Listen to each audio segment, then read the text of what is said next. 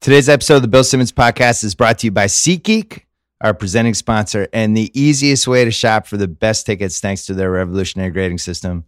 Buy and sell tickets in just 2 taps on your phone. 2 taps. Everything fully guaranteed. Right now, my listeners get $10 off baseball tickets the first time they use SeatGeek. Just use promo code BSMLB. Download the SeatGeek app today or go right to SeatGeek.com. We're also brought to you by Binge Mode, Game of Thrones. Season 2 is up of our new podcast that breaks down and dissects every single episode of Game of Thrones. Mallory Rubin, Jason Concepcion are your hosts. Subscribe now on iTunes or wherever you get your podcasts. Coming up, Finals MVP, Kevin Durant. But first, don't forget to go to theringer.com and read all the great stuff we wrote about the NBA Finals. We were on fire. Kevin O'Connor, Danny Chow, Jonathan Charks, whole bunch of people, Shea Serrano. Everyone was all hands on deck. Go read that stuff. Finals MVP, Kevin Durant, coming up right now.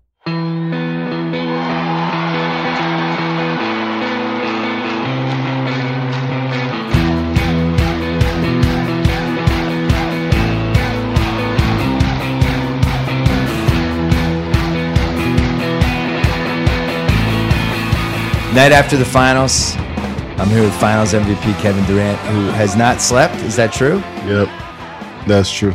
When was the last time you had sleep? In between games 1 and 2. You haven't slept since in between games 1 and 2? I haven't had a good night to sleep since then. Because of nerves? Just like, yeah, anxiety. Just anxiety. You were playing great. I know, but I just wanted to know what's going to happen the next game, how they were going to adjust, how I was going to play. I was just so anxious to play. My thoughts were going everywhere. I couldn't really sleep. All right, let's hit game 5 first. Did you? I was sitting pretty close, and you were walking toward where I was sitting near the end, and you just stopped and you like put your hands on your knees. There was like a minute to go in the game. And it looked like either you were super tired or you got emotional or something. And Draymond had to come over and that Curry was dribbling, like basketball was going on. It was like something happened. What happened? I mean, at that point we had the game in hand, and I was just like, wow, the crowd was everybody was so loud in there. It was just like so much happening at once. Knowing that you're about to win the championship. Playing so well, and then the crowd on top of that get to cheer you on as you're, becoming a champion, and like so many people were happy for you. It was just emotional, and they had to tell me to finish playing. But you felt like you were getting choked up? Not choked up. It was just one of those moments. It's overwhelming. You know what I'm saying? Yeah. And I can't really describe it. It feels like when so much is going on, you get lost a little bit. So. I didn't handle that so well because I should have kept playing, but it was amazing. The only thing that I was missing was a sideline reporter asking you, Kevin, what does this moment mean? Yeah, I was waiting on that. I probably didn't know how to answer that question. All right, so you dreamt about it, so then it actually happens. Was it different than the dream? Was it the same as the dream? What was different about it? Just the whole moment of win, or like everything. Like from the moment you knew you were going to win. Yeah. All the way through, what was your biggest surprise? Just how fast it all happened. Like, as soon as the buzzer went off, it felt like everybody was on the court. Yeah. And, like, I didn't even know who to go find. Like, I didn't know where my mom was. I was looking for my brother, looking for Rich. I was just looking for Chuck, everybody. And then they just, out of nowhere, everybody just appeared. I was just like, man, this is crazy. It just feels just like a rush. When, like, you get up into the roller coaster and like you're about to have a free fall and you're gonna feel something crazy. Yeah. Like exactly how it is. It's like a quick thrill. I mean, it's like 40 different things happening in 5 minutes, and then near the end there's Bill Russell. Yeah, it's like the greatest winner of all time. He's like, here's a trophy for you. Yeah, it's like an avalanche of like happy moments. You know what I'm saying? You look over, you see Steph embracing his family. You see Draymond embracing his mom.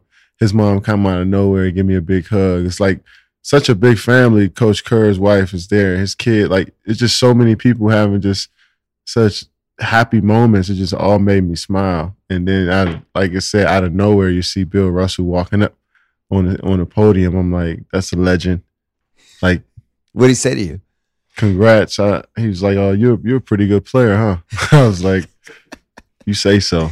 But I'm saying just to see that on TV and finally experience it for myself, it was everything I thought it would be.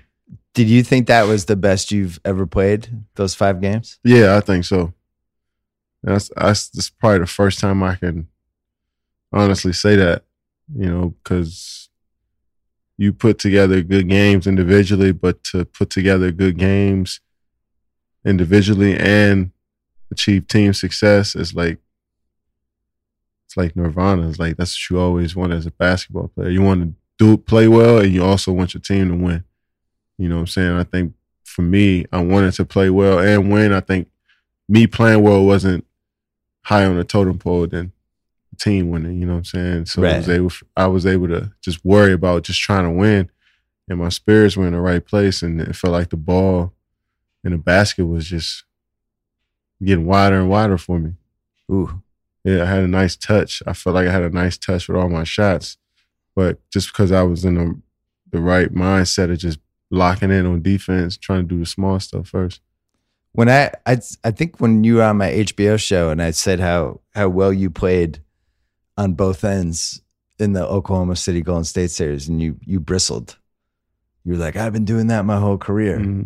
Because you always feel like your defense, people don't appreciate it. I thought your defense, I thought that was pretty much the best I've seen you play two-way in that series. You have to agree with that. That was Chuck. Chuck had a cameo. This series? Or? Yeah, because you had to. I mean, you were basically playing center for some of the games, and you had to worry about rim protection in a way that I don't feel like you've not since like Texas. Yeah, I mean, we play so small. Yeah, I'm on at the 5. I'm at the 4. So I have to guard when I'm not guarding LeBron. I was guarding Kevin Love, right? And Kyrie some possessions. So it's like I didn't have a break. You know what I'm saying? I had to be on alert with all of those guys. Kyle Korver when he came into the game, J.R. Smith. Really the guys you could kind of play off of, but they're still like dynamic and cutting and offensive rebounding is like Shumpert and Richard Jefferson. You got to always be aware of them because they're going to cut. They're going to make the winning basketball plays outside of just making baskets. And then on top of that, they had shooters. So it was kind of hard to lock in on helping on LeBron when he's driving, but also knowing that he can whip a pass to the corner and hit a shooter. So I had to be on guard for every type of movement from running around chasing Korver to Kyrie dribbling 10 times in possession to get a basket, or LeBron trying to bully his way to the rim. And Kevin Love tried to post me up, you know what I mean, and catch me on a pump fake on a 3 foul. Like I was trying to worry about so many different ways to get a stop. That's why I was so stressful, and that's why I couldn't sleep, because they had so many weapons. In game 1, there was this play that everybody missed, but I think you scored, and then Kyrie had the ball, and you just decided to guard him full court. Yeah, and you took him. You were just feeling it, and you took him the whole way, and you ended up throwing off the backboard, I think. But I was like, man, KD's locked in. Now he thinks he can guard Kyrie full court. That's like a suicide mission. That's probably the first and last time I did that. But I think throughout the season, though, I was picking guys up full court, and I feel that would give our team energy. It worked. And so I know I can't do it every possession, but I tried to throw it in there just to, let them know that every once in a while somebody might try to make you work full court. You know what I'm saying? So they'll have another look at it. They'll have another, just a different look. You know what I mean? Yeah. Not the same stuff, because when you give great players the same dose, they gonna figure it out at some point. So because the Warriors fans were complaining about like, why is Zaza starting every game? It's plus minus, and I was looking at it like it seems like Kerr just wanted to have a bunch of different lineups so that it was never the same thing for more than 6 minutes. Yeah, exactly. And we knew that, the way first of all our offense, the way we move in our offense, it tires defenses out no matter what. So like we knew we got coming off the bench, we had Ian Clark, Pat McCaw, Iguodala, Sean Livingston. Yeah. Like they're not the clear the ball, clear out the way, ISO them all, let's go get a basket. Like they tire other teams out and score when in the second unit when they're not supposed to, basically, because they move around, they cut, you know, they get layups, they get easy baskets, and they play defense. So, you know, it just overwhelmed me with the way we play. And on top of that, the IQ we have on the bench as well is the reason why we're so deep. And I think that it's funny because everyone's like, 3-ball, this is where basketball is going. Like, to me, I went to 3 of the games. The passing and the layups, like, that's what stuck with me more than the shooting. I mean, you 3 of the greatest shooters of all time, but just the back doors, it was like some 77 Blazers, 86 Celtics. Yeah, old school stuff, you know. Yeah, we all watched Cleveland all year. Yeah, and you know, just watching how they play defense, and they packed the paint a lot, and they were good on initial action, but after 2 or 3 passes, we found out we can get a lot of stuff on the back end because they weren't as disciplined after the first few passes as they should have been. The Celtics series, the Celtics exposed that a little bit. Even in the Indiana series as well, they were getting a lot of open looks. But we passed the ball sometimes 8 or 9 times in a possession. You know what I'm saying? And that tires the defenses out. It's not that we're just saying, hey, Steph, go score, because you're just way better than everybody. Or Clay, go score, you're just way better than your opponent. Or me, just go score. But it's like, all right, might have to ISO one play. Might have to run a pick and roll with me and Steph one play. And then you're going to have the movement at the end.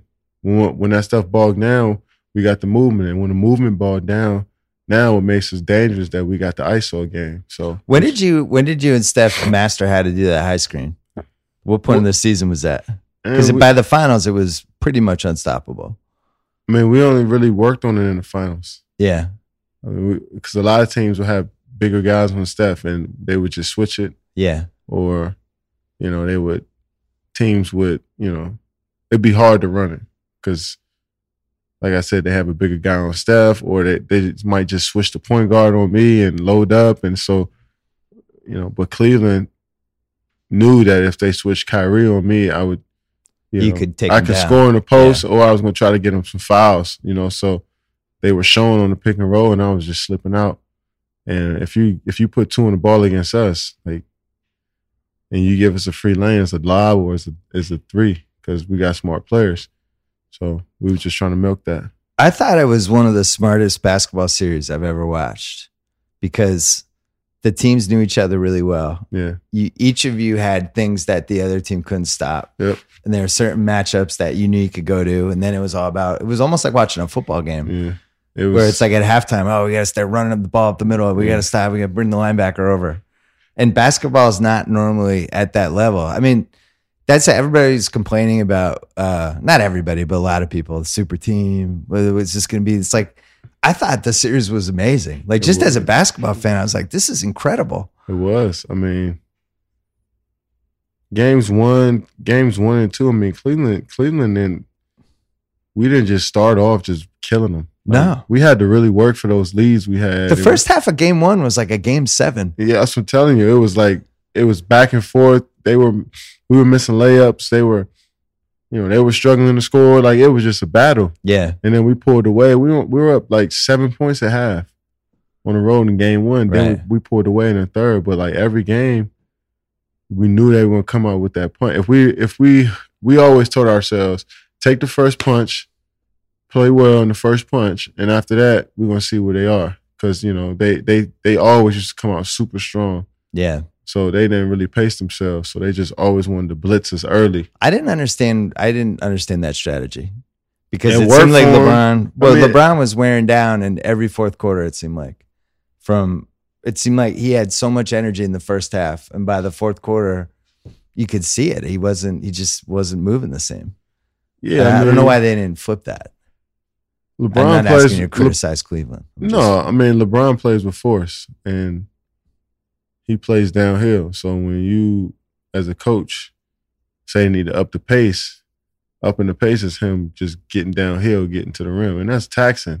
Yeah. And especially having a guard, too, on the other end. Right. Guard us with the way we move. So it's like, you coming out the gates real strong, real fast, and at some point you'll start to level off as far as wanting to get to the rack every time, or push the break after a rebound and try. But you to guys take it love coast that to though. coast. If they're gonna play at that pace, that's like the greatest thing ever for you. I mean, but it was hard. We had to be almost perfect on the offensive end though, because they were moving so fast and scoring so fast. It's like we had to match it, and guys came through and knocked down shots. Yeah, turned out you have a pretty good team. You versus LeBron. There's a couple times when you guys were barking at each other. Yeah. And I always try to read lips, trying to figure out what everybody's saying. He's got that mouthpiece in; it's impossible. Yeah. Is it coherent? What's going on? You guys just like swearing at each other? What's happening? Because you guys are friends too. Yeah, but I'm friends with a lot of guys. I mean, and I don't really talk to them throughout the games like that. So, well, he's the one who does most of the talking. Yeah, but it wasn't. It was more so about our teammates, because we had our teammates that got into some stuff and just trying to just play. Like he was telling us, like, man, telling me they just want to hoop. I was like, that's all we want to do too. So let's just play. All the extra stuff, like, it really don't matter. Yeah. Y'all playing physical, which is cool, but like the extra stuff, let's just play. I was like, yeah, you're right. Each time you seemed amused by it, that LeBron was so agitated. I wouldn't say he was agitated. What was he then? I mean, he was just, like I said, the stoppage in play. I don't think anybody really likes that. Just when you get into scuffles, they got to do so much reviewing and so much. Well, David West almost turned into the Incredible Hulk. Yo, I'm telling you, man, he was fiery. He got really angry. Yeah, I was scared. I was scared for everybody in my section. He's intense, man. He's intense. All right, so you versus LeBron after this series. What, like, do you talk to him this summer? What happens? Nah, probably. You just hug after the game and that's it. Yeah, I mean, yeah. I mean, I don't know what we're supposed to do. I don't know. I can't tell how good friends anybody is. Like, the story came out that you guys did a song together in 2010. Yeah, that was 7 years ago. I'm like, I was 21 years old. It came out. You might have dated ago. The Bachelorette. You might not have. Oh man, that was what was that story? Too. I don't even know. Did you go on a date with her? No, I didn't. It was Us Weekly story. That was? Yeah, it was Us Weekly. They said you went on a date. Rich saw it. Rich sees everything. He told me about that. No, we actually would see each other probably once a week in college. Like, we never really hung out at all. That's how I know her. Okay. So how much are you aware of what's going on, like, with the narratives and the media and all? Like, after game 2, Pierce said on TV, Katie's the best player in the world now. Like, do you know that stuff's going on? No, I mean, when you go through the media availability, they ask you questions on that type of stuff. But I mean, as far as what Pierce said, I heard it, but I tried not to like take it in. Yeah, I didn't want that just yet. You know what I'm saying? Yeah, he was obsessed. He was, he just. Rich does all the searching for you. Yes, all the searching. Twitter, Instagram, all of that stuff. We forgot to bring Rich a mic again. No, sorry, my bad. No, we should have. I forget you guys are even recording on my phone, so I'm just in the moment. All right. We can hear that. Okay, good. So you're looking at emails and texts, obviously, but only people who are smart enough to know that it's the finals, maybe leave you alone. Yeah. You're not. That's the best part. A lot of people gave me my space and respected my space around this time, my mental space. Yeah. From family to friends, they really respected it. And I think that goes a long way because it takes a lot mentally to go through this to try to win a championship. You know what I'm saying? And it's hard. It's hard. No matter how easy people may think it was for us, right? It's hard to win. Did the 16-0 matter to you guys, or you just want to win the title? It didn't matter, but now as you think back on it, like, it would have been cool to finish it. But as long as we got the 16 wins, that's what we were worried about. And, it was a few games where, we we probably should have lost, but we end up sticking together at the end and finish it off. The game 3 in Portland. Yep. I didn't play that game, but we were down big early in that game. And also in Utah, on the road, we're down 9-10 points in the You third. should have lost that one. Or you could have lost that We one. could have lost that one. You know what I'm saying? So I still feel like everyone points to the Kawhi game when Kawhi got hurt. yeah, that was probably a game we probably would have lost. I think you guys were going to win that game. Think Even so? before Kawhi got hurt. I I was feel watching that like game we were going, on the they're going way- to go off. We're on the way. We're on the way coming back. Yeah. It was an early game, and we were just You could see it had was gonna 9 happen. days off. It was Yeah. so much going on. So, but I mean, we had some struggles. It's a lot of Utah series was a tough one. We were winning games, but it was just like, they were switching everything. They were well-coached team. they were running Big their shot sets blocker. all the way through. They Yeah. got a big shot blocker, so it was kind of hard to really get in the paint. Yeah. They are a tough team. They're gonna be really good. I like If they- Utah. if If they they stay keep together. everything, yeah, that's the thing. You know how this game goes. Yeah, I know. Isaiah Thomas followed Gordon Hayward yesterday. Put the little eyes or whatever. Yeah. We started following him on Twitter. Yeah, it's all starting. Good. The summer thing. You're not involved this time. Yeah, I'm not. No, that's Although I guess technically you could be a free agent if you wanted, but yeah. I've heard that you're staying. Is whatever. There's word in the street. Why wouldn't I? Word in the street is you might stay. Why would you leave one of the best teams anybody's ever seen? That would be Yeah, a I bad think we just career won move. a championship. I would recommend against that. Unless you came to Boston, I'd be all for it. I'm good. All right, quick break to talk about Harry's. Father's Day is coming up. Harry's.com. My friends, they have a special offer that you and your father, stepfather, grandfather, father-in-law, whatever, you're going to love it. I look out for all the dads. Just go to harrys.com/BS. Get $5 off one of their shave sets, including a limited edition Father's Day set that has a storm gray razor handle, chrome razor stand, foaming shave gel, 3 replacement blades, and a travel cover. It's packaged in a sleek, giftable box. Harrys.com, Rich. This is good. Gift set. What a deal. Harry sent me some razors last year. It changed my life. I don't get shaving cuts anymore. I don't get shaving zits in my neck anymore. I have a nice, clean, happy face. Thank you, Harry's. I couldn't resist getting a Father's Day set for myself and for my father-in-law. Harry's is about great shave at a fair price, and thanks to their 100% quality guarantee, they will give you a full refund if you aren't happy. Go to harrys.com/BS right now to redeem a special offer for fans of the show. Harry's will give you $5 off one of their shave set. That's for a limited time only. Act now. That is harrys.com/BS for $5 off and to help support the BS podcast. Happy Father's Day, by the way. All right, back to Kevin Durant. Game 3. There's the Cavs are up 6. Mm-hmm. You're playing well, you're getting your numbers, but you hadn't. I felt like you were lurking in the game. Yeah. Yeah. I was like, he's waiting. He's waiting for something. And then you went off at the end, and that became your signature game. Like, you realize that's going to be the game, I think people remember. And every great player has that game, Yeah.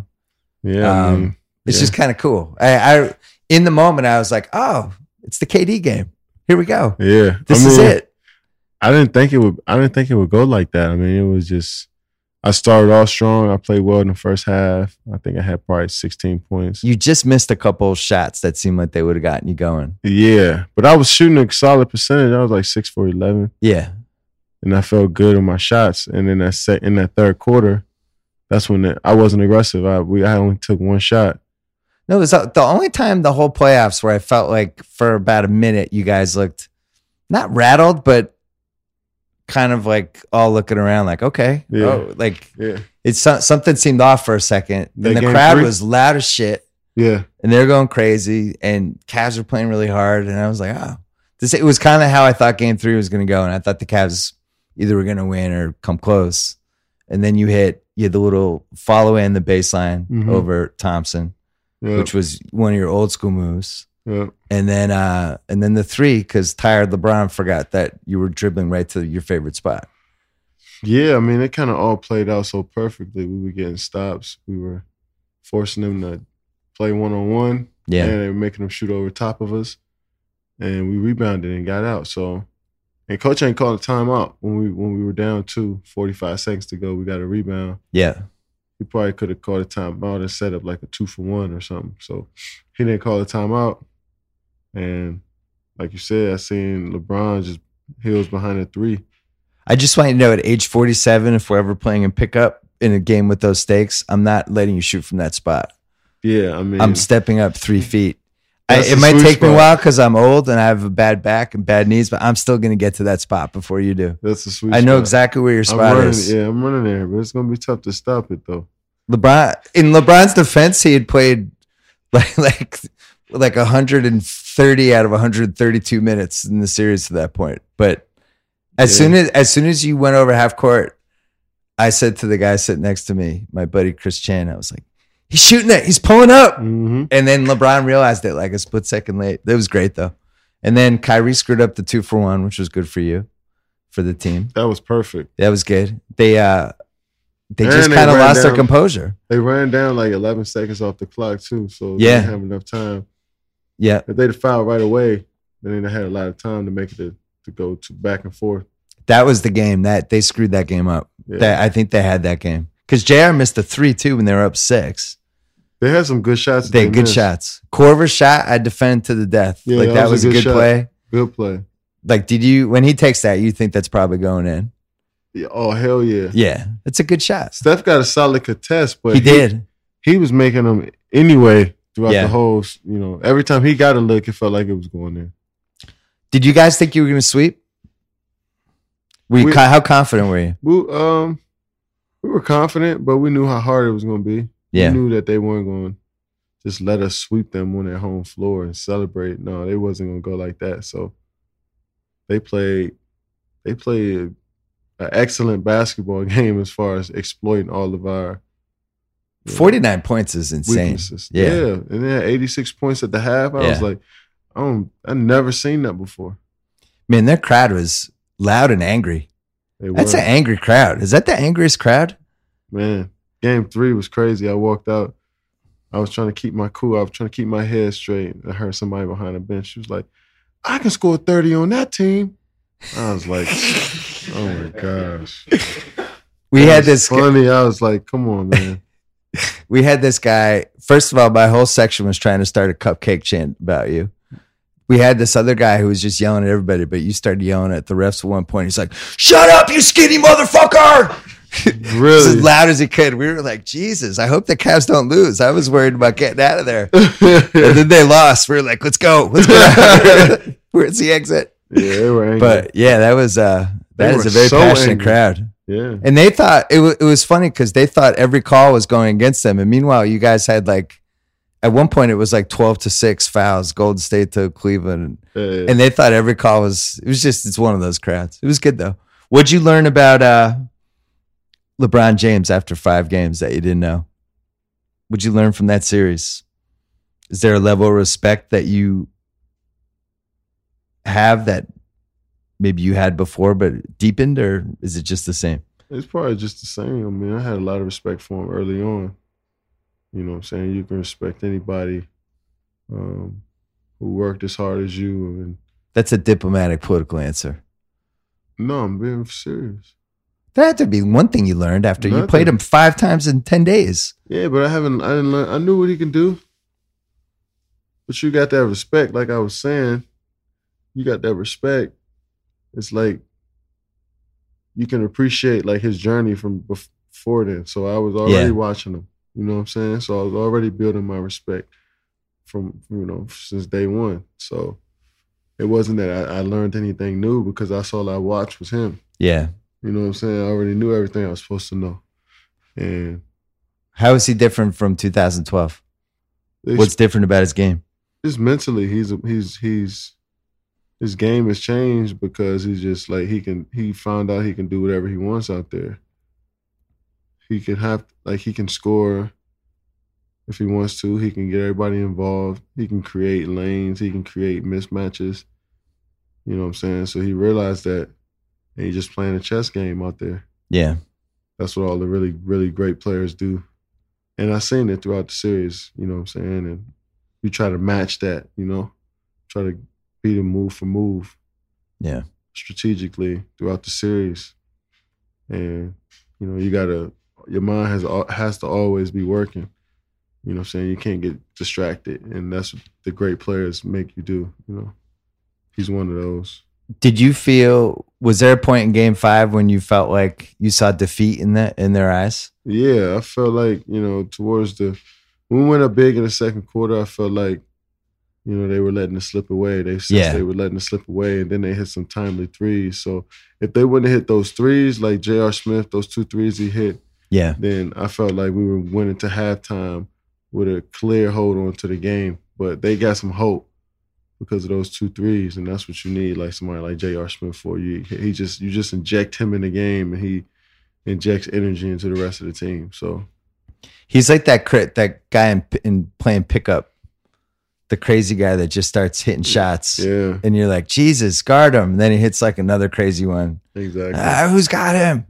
That's exactly how I looked at the whole series too, like a pickup game. Yeah. It felt like a pickup game. Yeah, the type of players that you would play pickup with, like it felt like they were all on the court. Like you get the big, strong, fast bully who just run to the rim, and like LeBron James, you get the dude that's going to dribble the whole possession and look sweet while doing it, and then Kyrie Irving. Yeah. Then you get the big white guy who can rebound and shoot threes. Kevin Love, like Thompson, just a banger rebounder. It feels like it was a team created at 24 Hour Fitness, like the perfect team. That's how I was looking at it. It's like, all right, then let me simplify this real quick. What exactly? Korver's the white guy who comes in, just starts making shots. Yes. Like, let me It's my dream scenario. Exactly. And we all know Dante Jones. Yes. Oh, yeah. Hurting everybody at the line. Dante. What was he? Was he just yelling the whole series? Yeah, he was just trying to get people upset? Trying to give him some energy, I understand. He came in garbage time one of the first 2 games, and Kerr forgot to take Curry out. Oh, yeah. And then Dante just threw Curry the floors. This would have been the biggest coaching disaster of all time. He knew what he was doing. Dante knew what he was doing. Well, that's why he's on the team. Yeah. All right, so you win. You go back. You hug everybody in the locker room. Champagne. Yeah. First time champagne's been sprayed on you, like in a winning situation? Yes. Because I saw one clip, you forgot to put the goggles on and you got assaulted. Yes. It was a rookie champagne mistake. Oh, yeah, obviously. Champagne hurts. It's my first time. What I'm going to be spraying champagne for besides winning the championship. So, yeah, it's my first time. I never did it before, and it was exciting. It was a rush that I never felt before, obviously. So I just tried to be in the moment, man. And so you do interviews before or after the champagne, or both? Afterwards. So I was drenched in champagne. It was so cold. I was shaking. I didn't expect that. And you're holding the trophy the whole time? Holding the trophy, yeah. But just making your rounds and so many people just congratulating you, you just appreciate the support, man. Really. That's when you really thank the people who, hope and pray that you did well. You know what I'm saying? Yeah. You can appreciate them. Was it weird at all winning the finals MVP with Curry standing right there? No. Didn't seem like it was weird. No, it wasn't at all. I feel like Steph was my biggest fan that night, and I was so happy the way he played, But he was great. Yeah, he was. He was back to being Steph. He looked great. Yeah. He looked like one of the best players to ever touch the floor, you know what I'm saying? And to have that type of input in the finals, he was almost at a triple-double.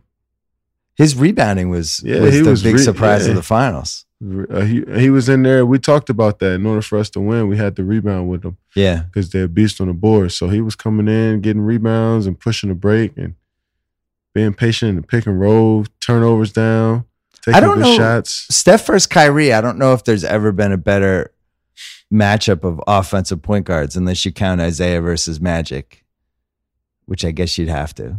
With Magic, to me, I don't even know.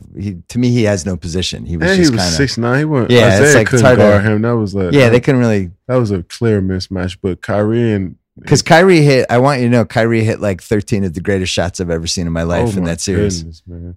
He hit the one yesterday when You might even been one of the two guys in front of him, and he just drove at them and then just did a bunch of things and threw the ball over his head and it went in. It was like, what the hell was that? I think he meant to do that. I was telling some of my friends, like right after game, game 2? I was just like, Kyrie just makes you happy. He makes you happy when you watch him play. Yeah. Like you just smile when you watch him play. Because it's like, for somebody to be that skilled, you know he had to work tirelessly at it. You know what I'm saying? The stuff he has in his package is next level stuff that like you can try to teach your kids to do it, but you'll never be able to do it. I never seen anybody block his layup, and he's 6'2". I've never seen one person pin his layup on a glass. Not one. Cause he like the spin he got on it and he don't have to look at it. It's like I got so much respect for him because I know how much work he put in to be that good. I never seen nobody like him. He's like one of those cars that you can get the car that has everything. Yeah, that's like his offensive game. His package is like he's got like the best tires, and he's got like pause. Yeah, his game is the bag. His bag is full. His package, wow, that was crazy. But you get what I'm saying. His bag is full of tricks. His layup package is crazy. I think I said I was doing a podcast with my buddy House last week, and I was saying I think he's the best offensive inside out point guard I've ever seen. I don't know if he's the best all around offensive point guard because that's a different argument. I'm just saying like he has more ways to score than any point guard I've ever seen. He can score anywhere from 28 feet in. He makes terrible threes that go in routinely. I'm one with you. He scores on 2 7-footers when he wants. Like he's just unbelievable. Pull up Jays. He should just pull up so quick. No, but he's a much better shooter than Iverson. Way better shooter. Yeah, and he's taller. He's a good 6'2", 6'2 and a half. Well, I meant make him too. I mean, he's making 40% from 3. He's making 29 footers with the guy's hand in his face, and Kyrie is better than AI to me. I agree. I agree. We certainly percentage wise backs it up. I mean, I'm going from like skill for skill. Like his handle's better. He could. I know. Hey, somebody might tap me on the shoulder. Edit this out. Newport News, Virginia. Yeah, we might have to cut that out. I don't want no problems with AI. It's the best other than AI. We're going to dub your voice over. Here's the other than AI. Here's the best. Yeah, y'all might have to cut that one. I don't want that to get out. AI. Listen, man, it's evolution. This is what. Well, I'm just saying. I feel like Kyrie got more skill. Well, Kyrie, Steph versus Kyrie is a great argument because what's Rich doing? He's making cereal. All right. Because Steph, the spacing he creates and the way he doesn't need the ball all the time and he can still have a huge impact. Whereas Kyrie's more of the more traditional one-on-one guy. Yeah. It's a good argument. And I really think they bring the best out of each other too. That was one of the things that I felt got lost in the narrative about this series and how people were enjoying it. It was like, it's not just that these are like, a bunch of the best guys in the league. It was like, you guys are actually bringing the best out of each other, Like they're in just about every game, the best 2 guys on each team were playing well.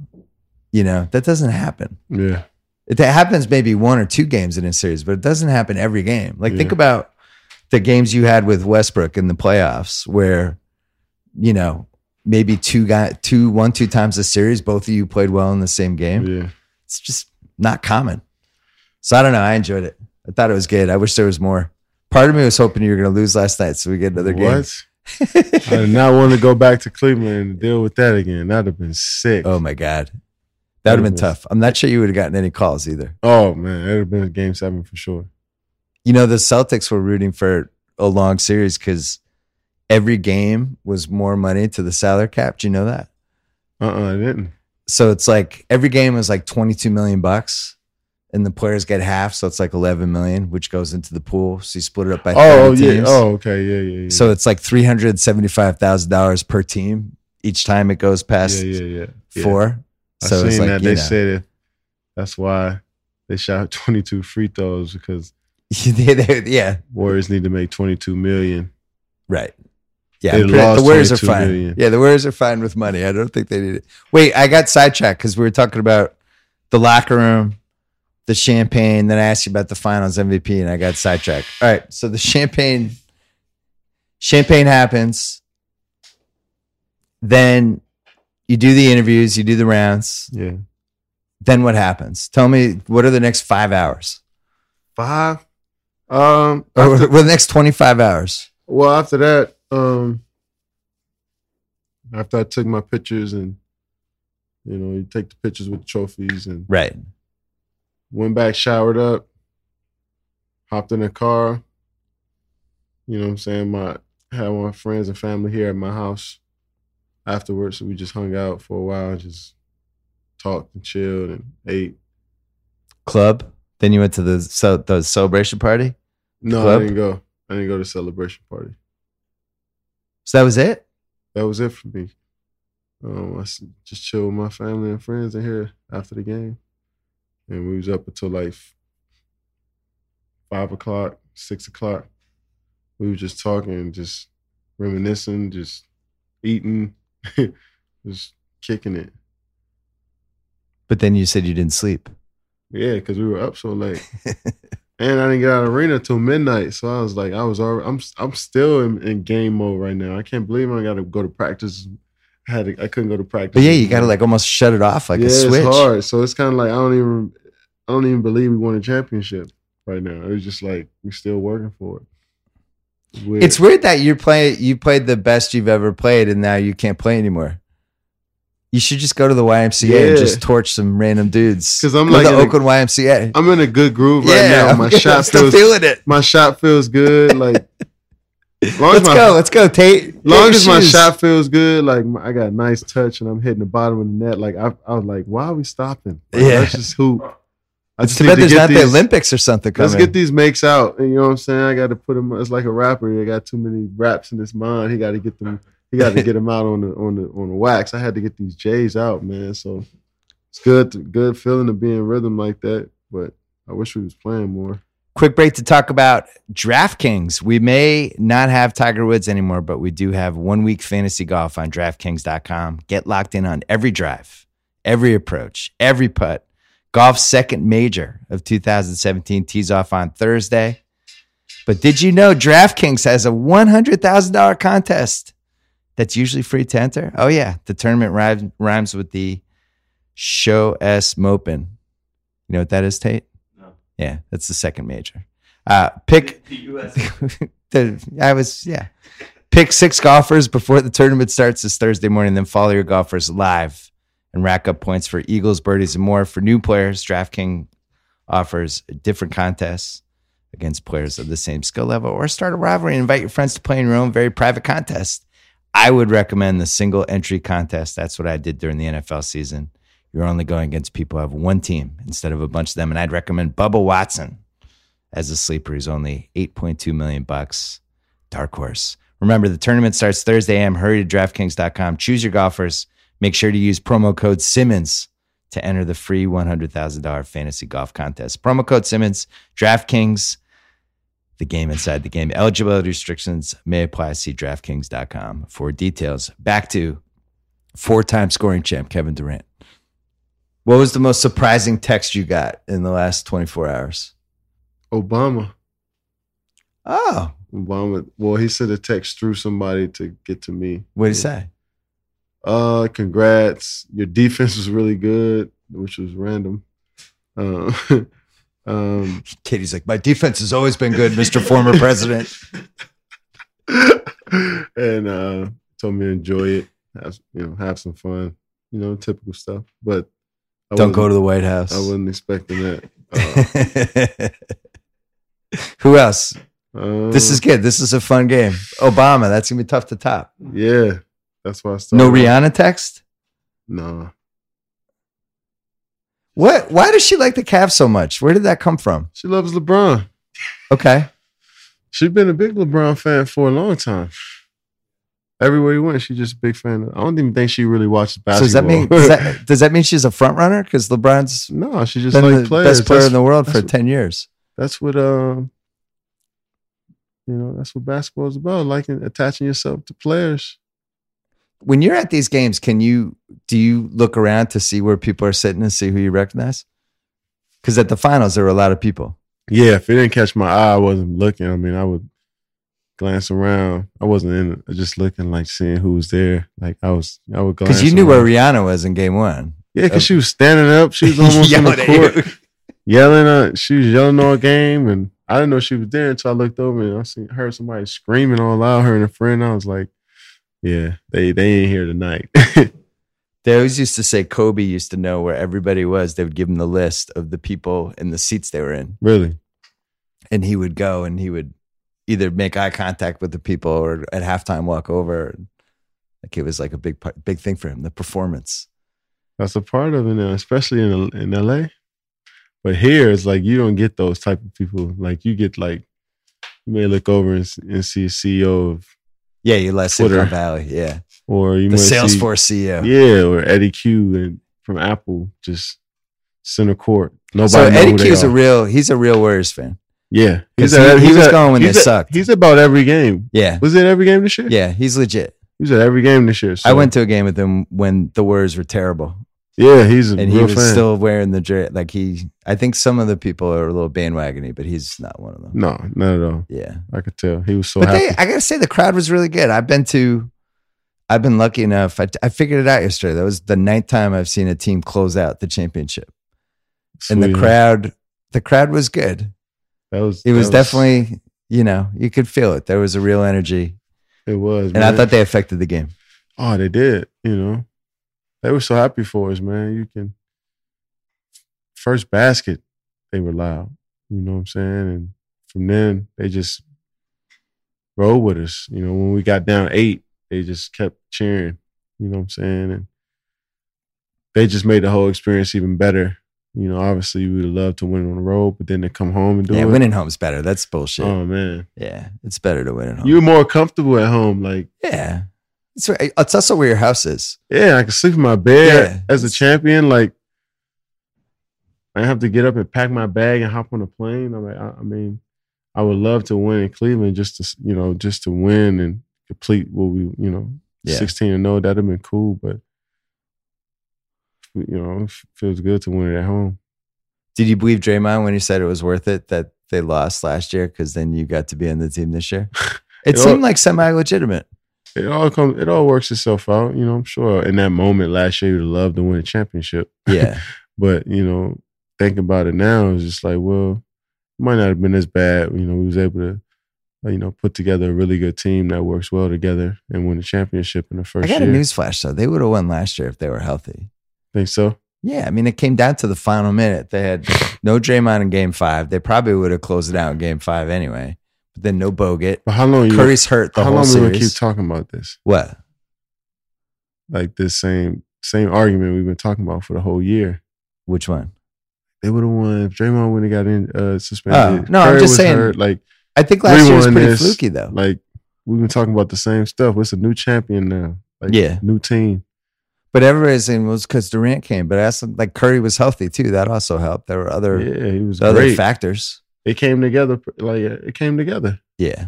Curry was definitely, there's no question he was hurt last year. I think they did a good job of covering it up, but no, he was banged up. Now, he was banged up from what I heard. He was banged up, but he didn't make that excuse. He still felt like he could have played great, could have played better than what he did. Who was the drunkest teammate last night? Who was the one who were like, we got to get the champagne away from him? Draymond. McAdoo was pretty drunk. Matt the Rev. McAdoo. Love it. Oh, Tate's excited. Tate knows McAdoo. Yeah. Everybody was pretty nice. D West, everybody. Zaza hasn't had a drink in so long. He was drinking. D West was he like? I heard he was like almost incoherent. He was different. Yeah, greatest speech I've seen in a long time. Yeah. He was out of his mind. I haven't seen him like that before. He was so excited. It was like a kid in a candy store. Like you could tell that he was in a happy place. It was good to see. Well, see, that's the thing when people are talking about the Warriors going forward and the salary cap, the 4 contracts, how do you fit everyone in? And this happened with the Russell Celtics, were the first team that I think did it in the 60s, where once a team's winning, you end up getting the day 2 or 3 of these David West guys every year. And it's not champions chasing. There's a little bit of it, but they're guys near the end of their career want to be on a good team. It's not even about because you're not guaranteed to win a championship. No. You see a lot of guys just want to put themselves in a position of being in a good environment and to only think about winning the championship. Right. It's not about winning it because you never know, but just to think about, all you would think about is winning the championship. That's a good feeling. Yeah. And D West won experience that. He did it with San Antonio. The only thing they thought about was playing perfect and being a champion. And we did the same thing here. So who wants to worry about if this guy not getting shots, or if this guy's happy, or he might want to be traded, or they clashing, the coach don't really like who wants to deal with that as a basketball player? Right. It's not fun. And that type of stuff seeps in when you're in the NBA. It's like the business seeps into the court sometimes. And the game is so pure, it's not fun. You're not happy that way. So just thinking about a championship is what those guys are trying to do, like a D West or Zaza. They just want to be in that environment. JaVale seemed like he was like that too. Yeah. He seemed like he was a great teammate. Yes, he was an unbelievable teammate. He brought everybody together. He the reason why we're so tight. He really, JaVale? Yeah, his spirit is just an open spirit. He's just always in a good mood. Yeah. Just his own person, and everybody kind of gravitate to it. He was friends with everybody in a different way. You know what I'm saying? And every team needs at least one guy. Yeah, and he was that guy. And a lot of people don't know that he adds value to your locker room. You know what I'm saying? That's what's underrated when you're playing on a good team, or a team that's thinking about a championship versus a team that's, that has so many other distractions, because now JaVale is who he is on the bad team is a distraction. Now with us, it's an asset because, he's bringing us all together. You know who was like that for the Celtics? Gerald Green. That's what I'm saying. Yeah. It's always somebody you don't totally expect it would be. Because I'm sure they just all different kinds of people. They just embraced him. They didn't try to change him. They just let him be who he is. And he's always had a good spirit, just like JaVale. And it just illuminates.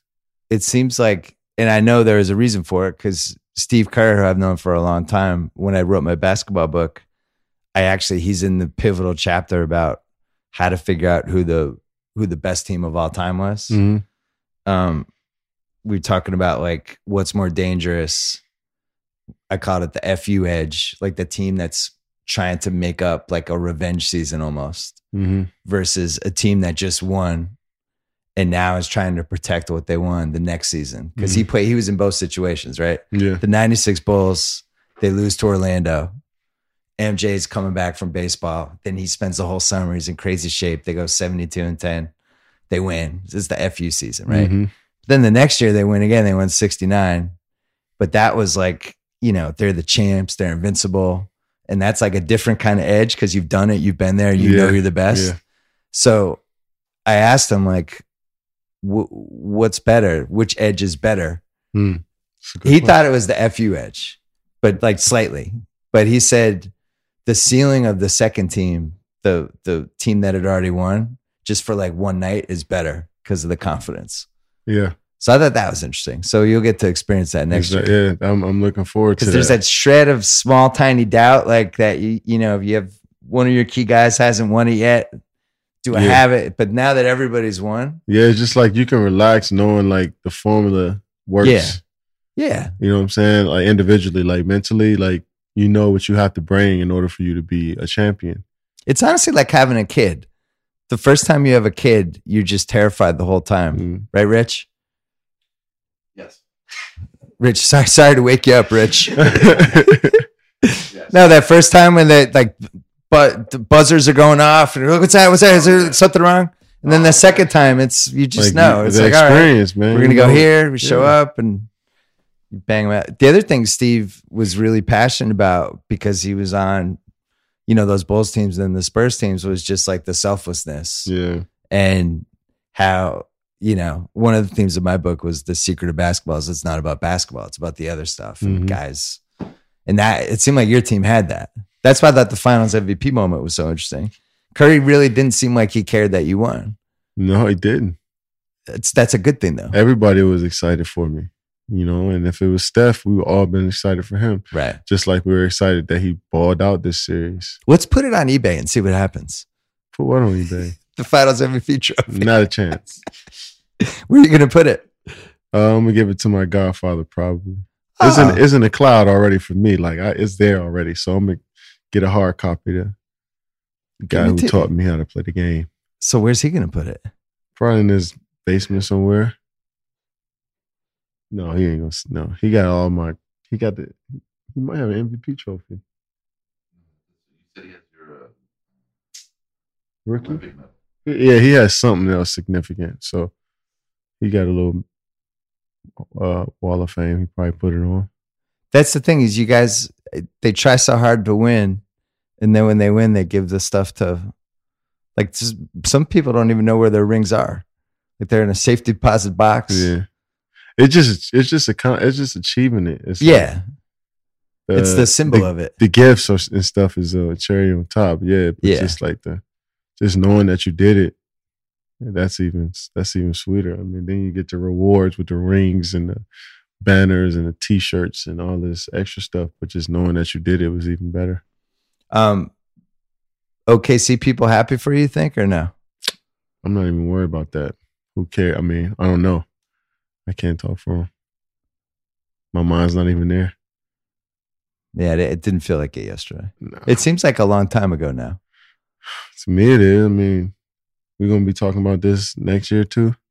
I don't think so. I hope not. I mean, because it's going to be boring after a while. I hope it's boring after a while to you guys. No, next year's angle is going to be Kevin Durant ruined the NBA and you guys created a super team. Well, it's all your fault. The NBA is not fun anymore. How many excuses you going to make? I mean, I'm not saying that's not my you. angle. Not you. I'm just saying. Yeah. If you're, day one. The NBA is not fun anymore. I mean, it went from, well, it's not enough basketballs. It's not going to work. I think I might have said that. They don't have a bench. Like they small up. They don't have any rebounding. They don't have any shot blocking.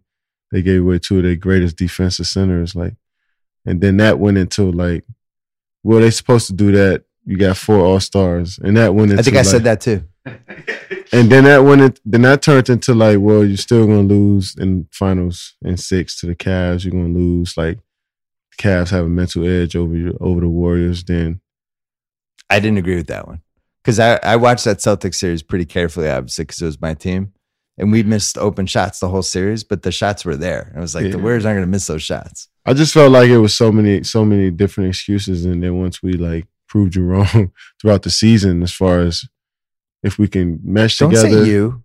Like, I'm just saying, the media. Well, whoever was making the naysayers.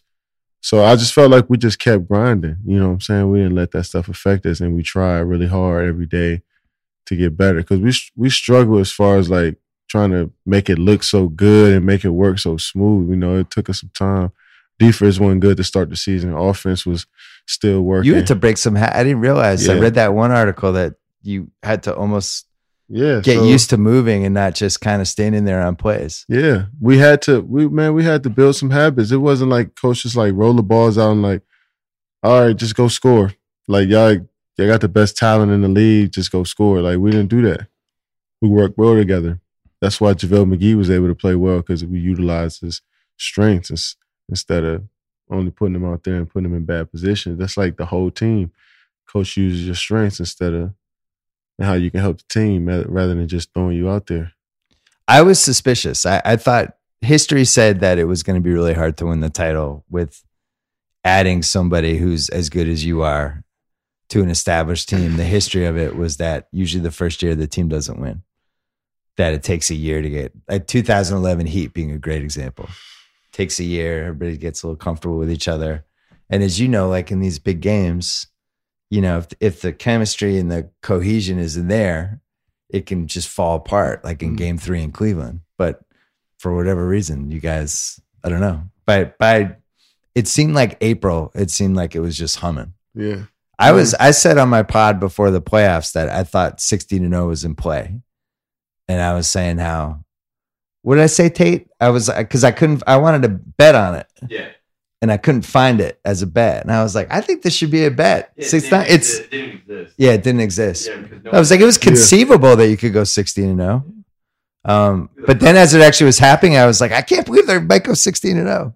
Just didn't. I mean, that would have been, I think, an all-timer achievement. Man, that'd have been amazing. It's just, the deck's stacked against it. It just shouldn't happen. There should be one game where shots don't go in, or like what ended up happening. Yeah. The other team had 24 threes and you didn't get a call for 2 quarters. Yeah, I mean, but when you're 15-0 and like we were playing well at that point, like and you're up 3-0, it's like you feel like you can just relax just a little bit. Yeah. And that's what we did. And I'm sure like 96 Bulls at 15-0, they would have tried to win that game and they probably would have relaxed just a little bit after being up. Like I feel like a lot of teams, they were up 3-0 against Seattle, remember? yeah, and they lost 2 in a row. So it's not like they're doing it on purpose. It's just natural to just be like, all right, like we up 3-0 now. We could play chess with them a little bit. And sometimes they just hit you in the mouth. Yeah, that happens with a lot of great teams. And that's what they do. Yeah, I didn't realize. I sat close for 2 of the games. I didn't realize how physical he is when he has the ball. Yeah. It's really good. It's the forearms and the pushes and he does a little move where he touches your hip. Yeah. He kind of pushes you out bounce with your hip. He grabs your arm a lot. He's got every trick. Yeah, he got little tricks. He's strong. But your best trick is when like somebody like Jefferson's just like trying to basically manhandle you as you're going to get open. You just put your hands up. Yeah. And it's like they can't do it because it's so clear that they're fouling you if your hands are like this. So you put your hands over your head. It's a good trick. Jefferson, I couldn't even run to my spot. He was mauling you. I was like, yo, I'm just trying to run to my spot. I'm not even in the play. Yeah, the refs, it seemed like they decided before the series that he was going to be allowed to do that. Yeah. Because when I it seems like it was 40 fouls. Yeah, man. He was fouling a lot, but he was physical. He's physical. I can't say he was fouling because I've been played like that before. Yeah. And he was physical. But when I caught the ball, he was so physical that I had him on his heels and I was just catching it going to the rim. So I knew that he would just, all his weight was on his, forward. So when I caught the ball, he was face guarding me. You just thought of his head, the ball was coming. I was just catching and going. Yeah. So I just tried to use that against him. It seems like the biggest misconception people have about why you went there is how much of it was a basketball decision, not to go to win the title, which was obviously one of your goals, but it was a stylistic decision. Yeah. You just wanted to play that style. Yeah, I did. It's as simple as that. I wanted to play in that style. I wanted to see how it felt to play one-on-one, if I get in the post or if I'm in transition and I got one guy in front of me, I didn't want to have to. I wanted to see how it felt to beat one guy. I mean, I was seeing a lot of other stars playing in one-on-one. Yeah, I wanted to see how that felt, and I haven't had that feeling in a long time. I was playing with a lot of double teams, a lot of loading up. A lot of guys just standing in one spot, and it's like, all right, it's your turn now to go 1-on-3. It's not even about that. I mean, we did that a lot in the playoffs, to be honest. We played a lot of ISO ball, but I'm just saying. We also got a lot of layups. We did that a lot in the finals, but we mixed it up. Yeah. But we did it a lot. But it's not that. I'm just saying it's the point where because when you're playing with traditional bigs as well, it takes up a little bit of the space. Right. And then also, we had a lot of athletes, a lot of guys that's not known as shooters. They hit shots, but like, you wouldn't mind them shooting threes. So it was like I was always a man and a half was guarding me. So I just wanted to see how it felt. The 2017 Warriors basically broke my brain because I always felt like I could compare any team to any team starting with like the mid 70s. Yeah. And now, like I saw Scottie Pippen last week. I was hanging out with the NBA entertainment people and they brought him in to talk. And somebody asked him, like, what would you do against Durant? How would you guard him? And like the typical stuff he gets. And I'm thinking, like, if Scottie Pippen from 1992 showed up right now, he would spend the whole summer shooting threes. Yeah. He would shoot 750 corner threes every day, right? Yeah. For 4 months. until he got good at them. Yeah. And his entire game would be different. So it's like, why the fuck am I even bothering comparing the 2017 Warriors to 96 Bulls? Because if Scottie Pippen was here now, he would completely change how he played. Yeah. Right. And I think that's just what basketball is now. I think you go back into history and it's like McHale would shoot threes. Yep. Bird would take 10 threes a game. Magic would work on his 3-point shot constantly. Yeah. It would just be a different sport. That's why you can't compare eras, man. I don't think you can. The game just evolves. Like they made the 3-point line because the game evolved. Right. It wasn't there first. So. And it took them like 10 years to even figure out how to use it. That's what I'm saying. Nobody used it. Yeah. Because it took us some time to get used to that. So the game is evolving. It's all right that people want to play faster. But like to say like we wouldn't have beat this team or that team, like first of all, we'll never ever have a chance to play. And on top of that, like the rules are different. The style of play is different. Like if you couldn't shoot, you couldn't be on the court against us. We were going to use that against you. If you were a slow defender, we were going to pick on you. That's what our goal was throughout the whole playoffs. Like we're going to make them switch a lineup because we're going to just pick on their worst defender. And if it's one of their better players, then that messes up their whole game plan. Yeah, you guys were the best I've seen at taking whatever person probably shouldn't be out there defending you and just torturing that person. Yeah, that's what until they came out of the game. That's what our game plan was. Yeah. Go after the weakest one, but only do it within the offense. So if Steph in the pick and roll, we still have a movement on the backside to occupy the rest of the guys while he don't have, so he can't have no help. Right. So we kind of exposing him because you can hide a lot of guys in the league now. So if you got a bad defender, we still got Clay and Draymond in a pin down that the ball can go to Clay. He have a wide open three, but you got to defend Steph Curry playing 1-on-1 against your worst defender. Or right. I would look at like the 86 Celtics. I just don't think Parrish can play in the series. No. There's just, unless they just we're going to score. I mean, we had troubles. We had problems. We had problems with teams that are bigger. But I don't think they could have played Bird, Parrish, and McHale against you guys. I can't say the Chief wouldn't have played. He probably would have played against us. Maybe like 20 minutes. This is like one of the best 50 players of all time. We play so fast at some point. Like we played with a big too. So he'd been in there with Zaza, but if we made adjustments and wanted to go small, they had to make a decision. But the thing is, like, if you put the Chief in now, the Chief shooting threes though.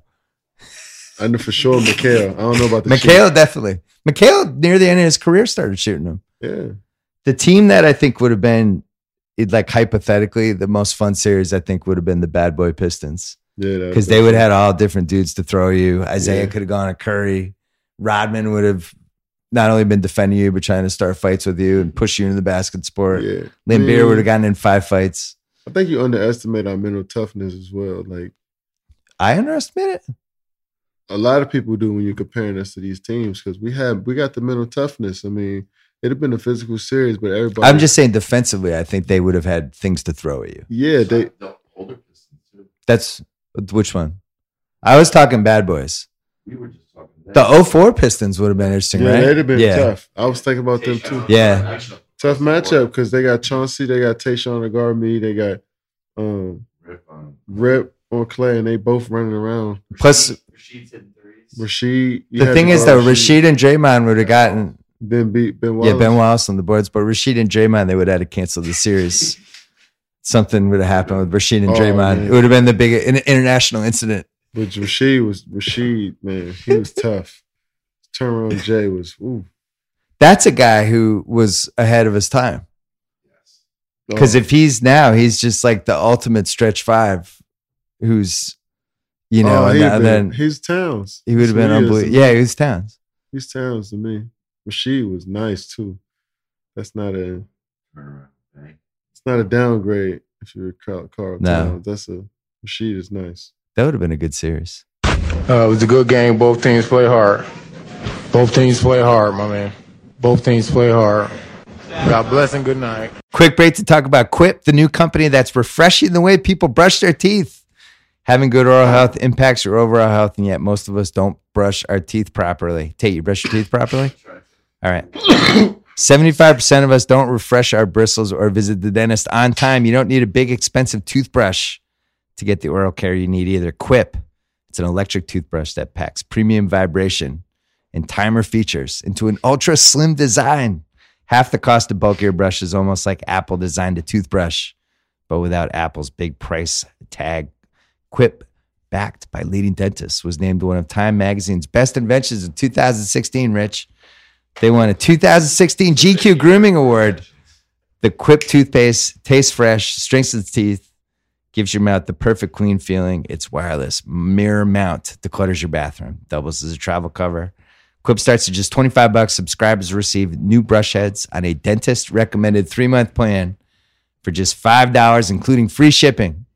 Go to getquip.com/BS for your first refill pack free with a Quip electric toothbrush.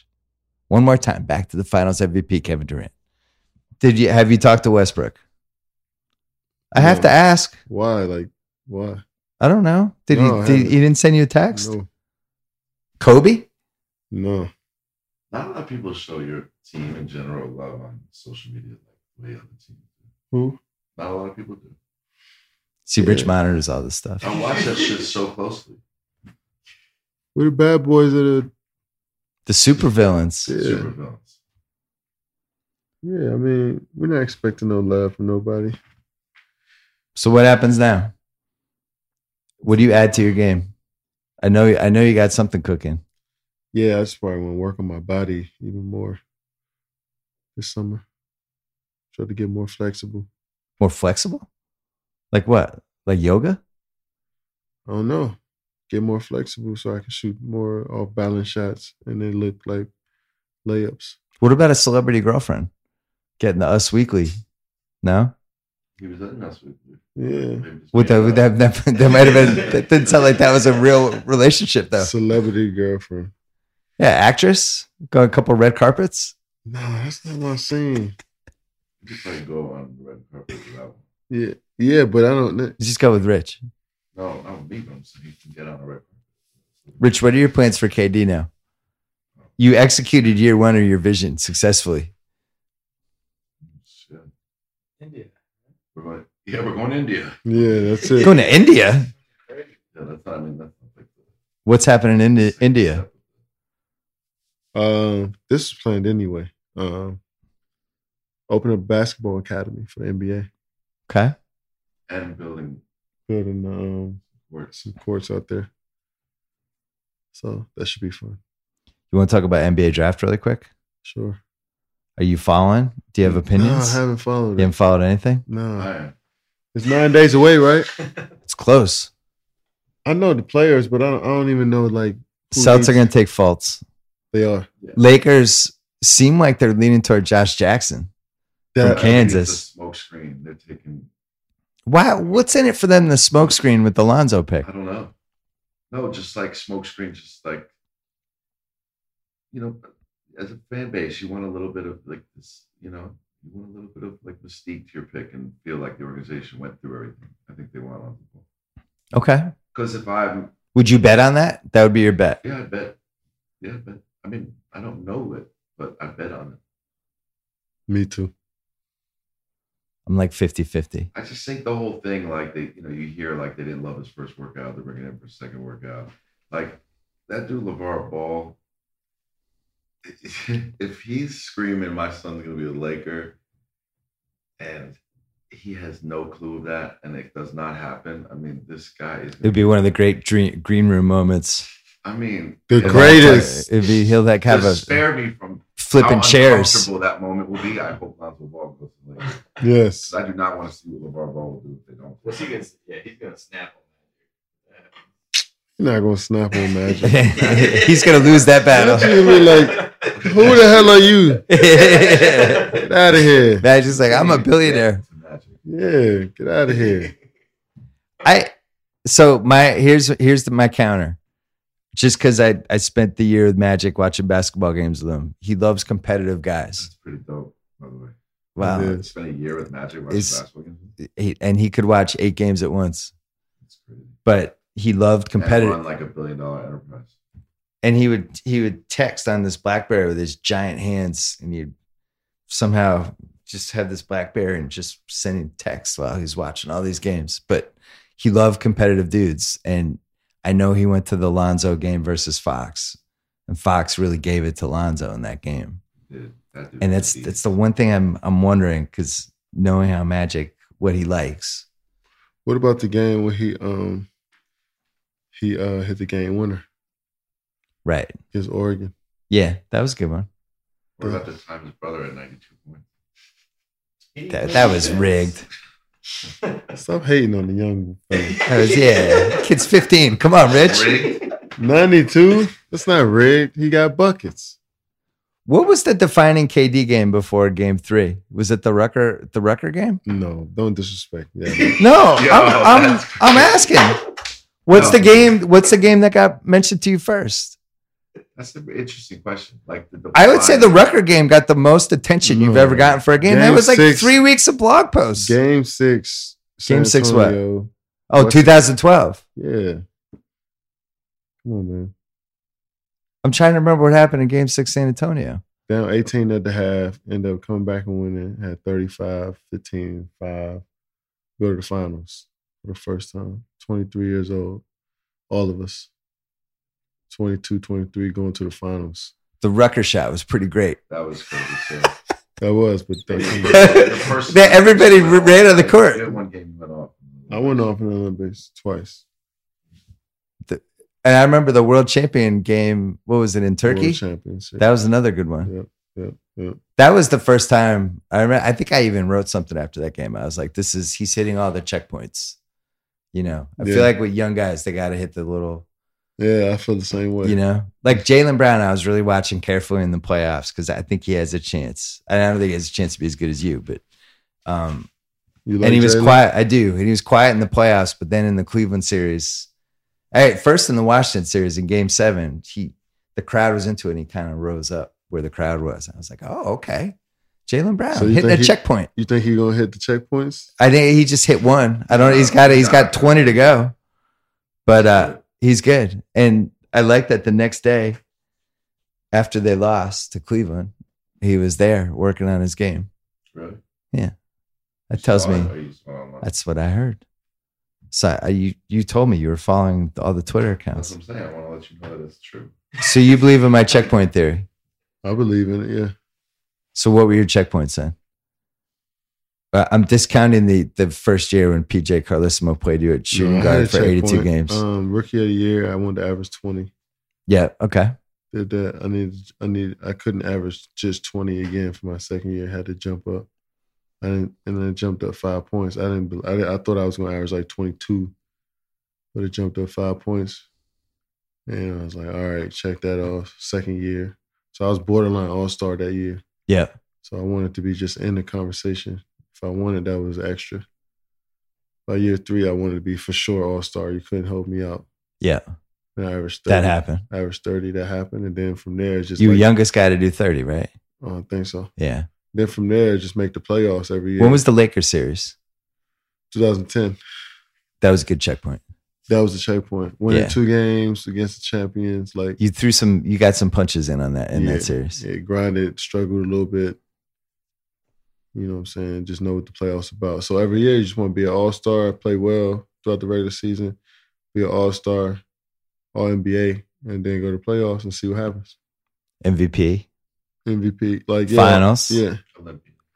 Olympian. Yeah. MVP. Then you do the MVP, like do the MVPs, the All-Star MVP. Then all the scoring titles. Then you got those goals, but it's like not your main concern, but like you wouldn't mind them. You know what I'm saying? I went back. I couldn't remember why you guys didn't win in 2014, and I went back and I watched that. Which so much was going on that year. I was doing the studio show that year, and there was just a lot of good basketball, and I just kind of forgot what happened. It was overtime. Game 6. Yeah. San Antonio. I forgot. I watched it on YouTube. That was was just their time. Yeah. Man. That was I felt like game. They was hitting every shot. Every timely shot they could. We had them. Manu Ginobili hit the 3 to go up 1 point. We had made a tough layup to go up 2. Manu hit the 3 to go up 1. I was like, damn. Yeah, that was a good team. I forgot how close you were in that series. Yeah, we were close. Game 7. We lost in 6, but Right. But that we were 6. Yeah, it could have gone to 7. yeah, we've been on the road. Game 7. We're going to launch our podcast miniseries. Yeah. Rich is going to get his own podcast. No, How about like a social media report? You just tell us what's going on. Oh, I can do that. Rich talk. I just tell Kevin all the shit people say about him. About shit. By the time he comes home from practice, I'm like, oh, this guy said this. This guy said that. Do you tell him the media narratives? Yeah, I get that. I do. I don't know if he's listening to me, but I tell him. He's definitely not listening to you right now. No, or you. He's got text. He just won the finals MVP. I'm still sorting through the 200 texts I got. 3-on-3 Olympics. What'd you think of this idea? It's happening. I like it a lot. 2020. I love it. Would you rather play in the Olympic team or the 3-on-3 team? I would love to do both. Is it possible to do both?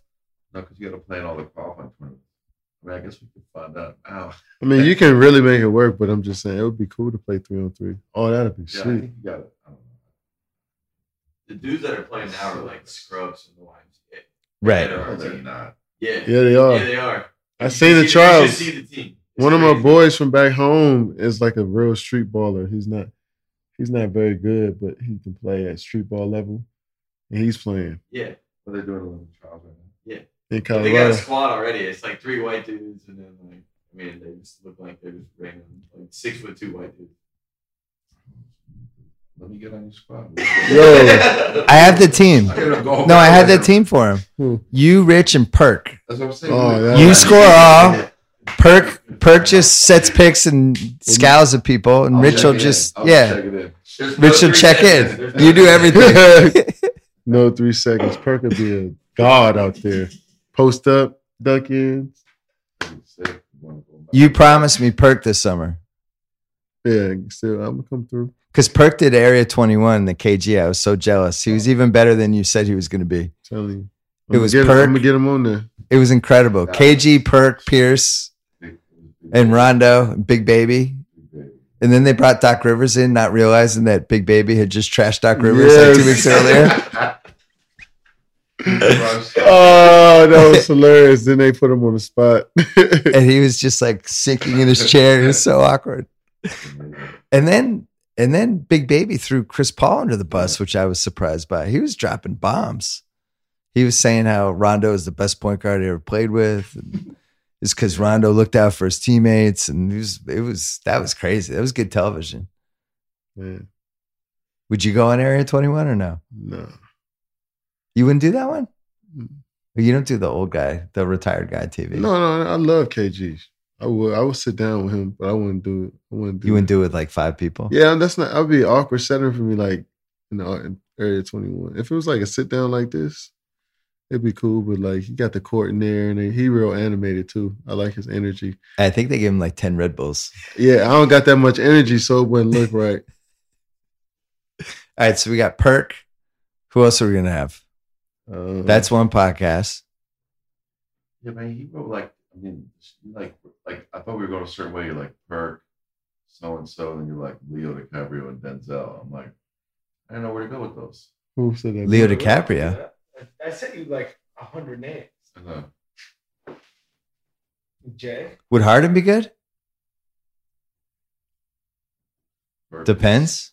You just Perk. need somebody who's going to just say whatever he wants.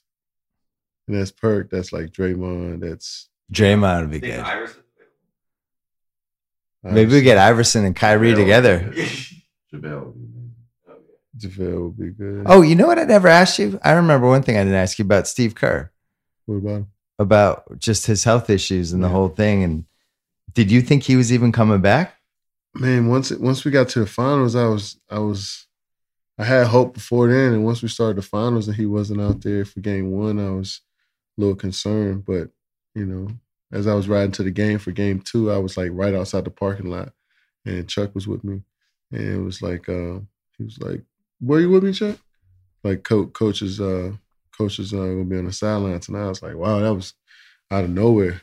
So it's good to see him healthy. Good to see him like finish this off with us, and good that he's healthy, man, because he was struggling. He was really struggling. Could you see it during the season? Yeah, he would always I would catch him always grabbing his neck and shaking his head and twitching it, like shaking his body out and trying to get loose and trying to get comfortable. It was just like you could tell that something was off. So I'm glad he's healthy, getting better. What did you think of Iguodala's dunk in Game 5? I'd seen how much work Dre put in. He changed his diet during the year. He, cut out a lot of the bad foods and doing yoga once a week. He was drinking a lot of water. He was just doing everything perfect.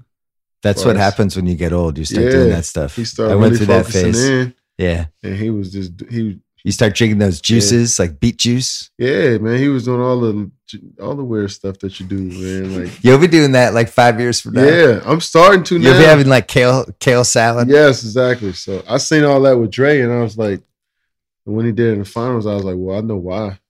It's not like he just hopped out of bed and he put the work in throughout the whole year to put himself in that position. What was the thing about how you stopped drinking for a few months? When you got hurt. When I got injured, our trainer was like, it would be best because I wouldn't be able to move around or break a sweat. So yeah, and you want me to pack on no pounds while I'm just drinking alcohol, having a beer or two every day while I'm just laying up on my couch waiting for my knee to heal. I didn't want to add on the extra weight, and once I came back, I didn't want to be overweight or and start overcompensating. So did you feel better? Is it something you're going to do every playoffs now? Yeah, probably. I mean, it worked for me. That's why Larry Bird won 3 straight MVPs. He just stopped drinking? No, they traded Rick Roby. That was the guy who used to drink beer with all the time. Really? Yeah. And he stopped drinking, stopped going out with Rick Roby, won 3 MVPs. Yeah. That takes a toll on your body, just having a few beers a day. Yeah, especially when you get older. Man, for real. So, and eating habits, all that stuff. It's nowadays so many different wide selection of food. You can feel like you eat whatever you want and still be good because you play so much and travel so much, but after a while it catches up. So you didn't ruin the NBA? I don't think so. I don't think so. I added to it. I thought I did a good job individually, but as a team, you never seen nothing like us. Here's the thing. There's been a lot of teams that the season ended and everybody said, how are they? Oh my God, this is a dynasty. Like this happens all the time. It's really hard to win a championship. You need a lot of things to go right. It's hard, man. I mean, think about when Zaza crashed in your leg. If he crashes into it 1 inch higher, you're not in the finals. Oh my gosh. Imagine that. You need luck every year with the finals. Yeah, man. We put in work, man. Stop telling us that it wasn't earned or that we didn't work for it, man. We the most disciplined team all year. Yeah. We preached teamwork and togetherness all season when it's hard to do that when a bunch of egos in the league. And you peaked at the perfect time. And we peaked at the perfect time. We got better when I got hurt. We struggled first, and then as a smart team does that plays together and that's unpredictable out there, they figured it out. And when I was hurt, they took it to another level. And then when I came back, we just kept going from there. But we were disciplined. We preached. We had a message every day. It was always just about us. You know what I'm saying? So we worked on us every day. When did you feel like you were a warrior? What point of the season? When were you not the new guy anymore? When we lost to San Antonio the first game, I was like, all right. And then when you get taught a lesson early on in the season like that. We had so many. It was so exciting to start the season off, and for us to get beat by 30 like that, you know what I'm saying? And kind of like, all right, now it's basketball. Let's play. Let's get better. Let's grind. We don't want this feeling again. And practices, shoot-arounds, everything was focused on like winning the right way, playing the right way. You know what I'm saying? How can you make your teammates better? And everybody waiting their turn. Pat McCaw ain't play for 2 weeks, coming in and hit some big shots at the end of the third in the finals. You know what I'm saying? So it's like everybody waited their turn, and coach believed in everybody, man, and we just kept grinding every day. I was expecting to see him in Game 5 because he didn't look scared in the Cleveland games, in the at Cleveland games, and he made it 3. Yeah, there was like talk about checkpoints. Yep. He had a couple checkpoints in those Cleveland games. I was like, I bet Kerr plays him. Yep. Because you always want to play young guys at home with the crowd. Yep. And he's going to play for you next year. Oh, he's going to be. He's 25 minutes a game next year, I think. Oh yeah, because he's on the bench. This did a lot for him. Playing Plus, in the finals. Is he guarding him in practice? Yeah. That's got to help. He's good, man. He's going to play a lot for us next year. You know how they got him? They bought him from Milwaukee, I think. Yeah, they bought the pick. Yeah. They cut a check. Yep. Cut a check for the pick. Yep. So that's the thing. I said this on my podcast last week.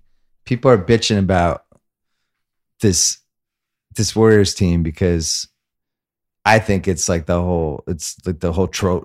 everybody gets a trophy culture of the way we are as Americans now, where it's like everybody's got to, you can't stack the deck, all that stuff. And look, I'm not for stacking the deck, but it's been happening for years. The Sixers traded for Moses Malone in '82. They had been in 2 or 3 finals. They traded for the MVP. It's cool. It's cool. This is the league. It's cool when whoever's paying all the bills is doing it. But the thing is, like, if we do it as the players, is cheating the game. Like, they've been doing this for years, stacking the deck, having the best players play with each other. Why not? They drafted Clay. They drafted Curry. Nobody wanted Clay. Was Minnesota passed Steph twice. Draymond was the 35th pick. Like, Draymond was second round. They created the cap space to get Iguodala. They created the cap space to get you. They went and bought the McCaw pick. But it's our culture. It's not just the players. Yeah, but they went and got Livingston, who had a good season the year before. But nobody smart guys. No, when they signed Livingston, they wasn't like, oh, Sean Livingston's the reason they're gonna win the championship now. Like, that wasn't the thought when they signed Sean Livingston. They're like, oh, this is a good piece. That's a solid piece. He resurrected his career. Yeah. But nobody was calling that the game-changing piece. But now, now it's a super team now. Like, you had a bunch of guys that nobody wanted, and we got a culture that they almost traded Clay. Yeah, you got a culture that's like different. Like Klay Thompson, just being a shooter, like, he was 11th pick. A lot of people could have had him. They didn't. Draymond Green was 35th pick, and he didn't play as much his first few years. Now everybody wants players like Draymond Green, but it's like, man, these dudes wasn't coming out of high school as the best players in their class and being a first team All-American, out of high school, and like, they had great college careers, but it's like they weren't highly touted, and they started winning because they had been a great culture and they playing together and they playing the game the way it's supposed to be playing.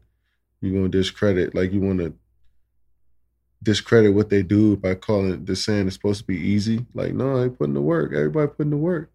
And they want to play the right way. It's hard to sacrifice. Well, and also, I think the thing people discounted about this season, not to sound like a Warriors apologist, but the spotlight and the bullseye you guys had, the bullseye of just night after night, you're getting everybody's best game. Then the spotlight of the media constantly trying to create little fake stories and just all the shit that goes with being the best team when you have a team that's relatively new with new pieces. Like, it's hard to deal with. It broke the 2011 Heat. The scrutiny was too much. Like, it kind of affected LeBron to the point that in the finals, he kind of melted down a little bit. It's hard. It is. I just think people seem to think that it was easy. I would say going against LeBron and Kyrie, LeBron still in his prime, Kyrie unstoppable. It's a pretty good team. It wasn't like it was a pushover. So you had Kyrie and LeBron, Kevin Love, Thompson, crazy J.R. Smith. J.R. Smith. So would you call it the Equinox team come to life? Yeah, exactly what it was. It was like the big bullies versus the nerds. Yeah, and the nerds won this time because we thought the game. We thought the game a little better. We executed a little better. Well, I enjoyed it. I think it's really hard to win the championship. I remember, the 86 Celtics after they won that year, everybody was like, oh my God, and they have the number one pick coming. This is done. We've seen this every decade. There's two teams that seem like they're invincible, and you still got to go out and do it, and you got to protect it, and who the hell knows? So you guys have a real good chance. Kevin Durant, when are you going to sleep? Now? Man, probably not. I'm about to. Oh, he's got to go through his 200 texts. Yeah, gotta finish. You just won't tell us who the texts are, except for Obama. All right. Obama. The trilogy. This was number 3. Hopefully. Next time, Perk. Perk is up next for sure. Perk, if you're listening, Perk's definitely not listening. Right now, nobody. All right. Thanks so much to Kevin Durant for having us over the day after he won the NBA title. Thanks to Hotel Tonight. It's an app that helps you find amazing hotel deals at the last minute, up to 7 days in advance. Perfect for a spontaneous getaway or indulging in a little staycation. Booking on Hotel Tonight gives you the freedom and flexibility to play things by ear while knowing you will score a great price and a great place to stay. Get on these killer last-minute deals on Hotel Tonight. Download their app right now.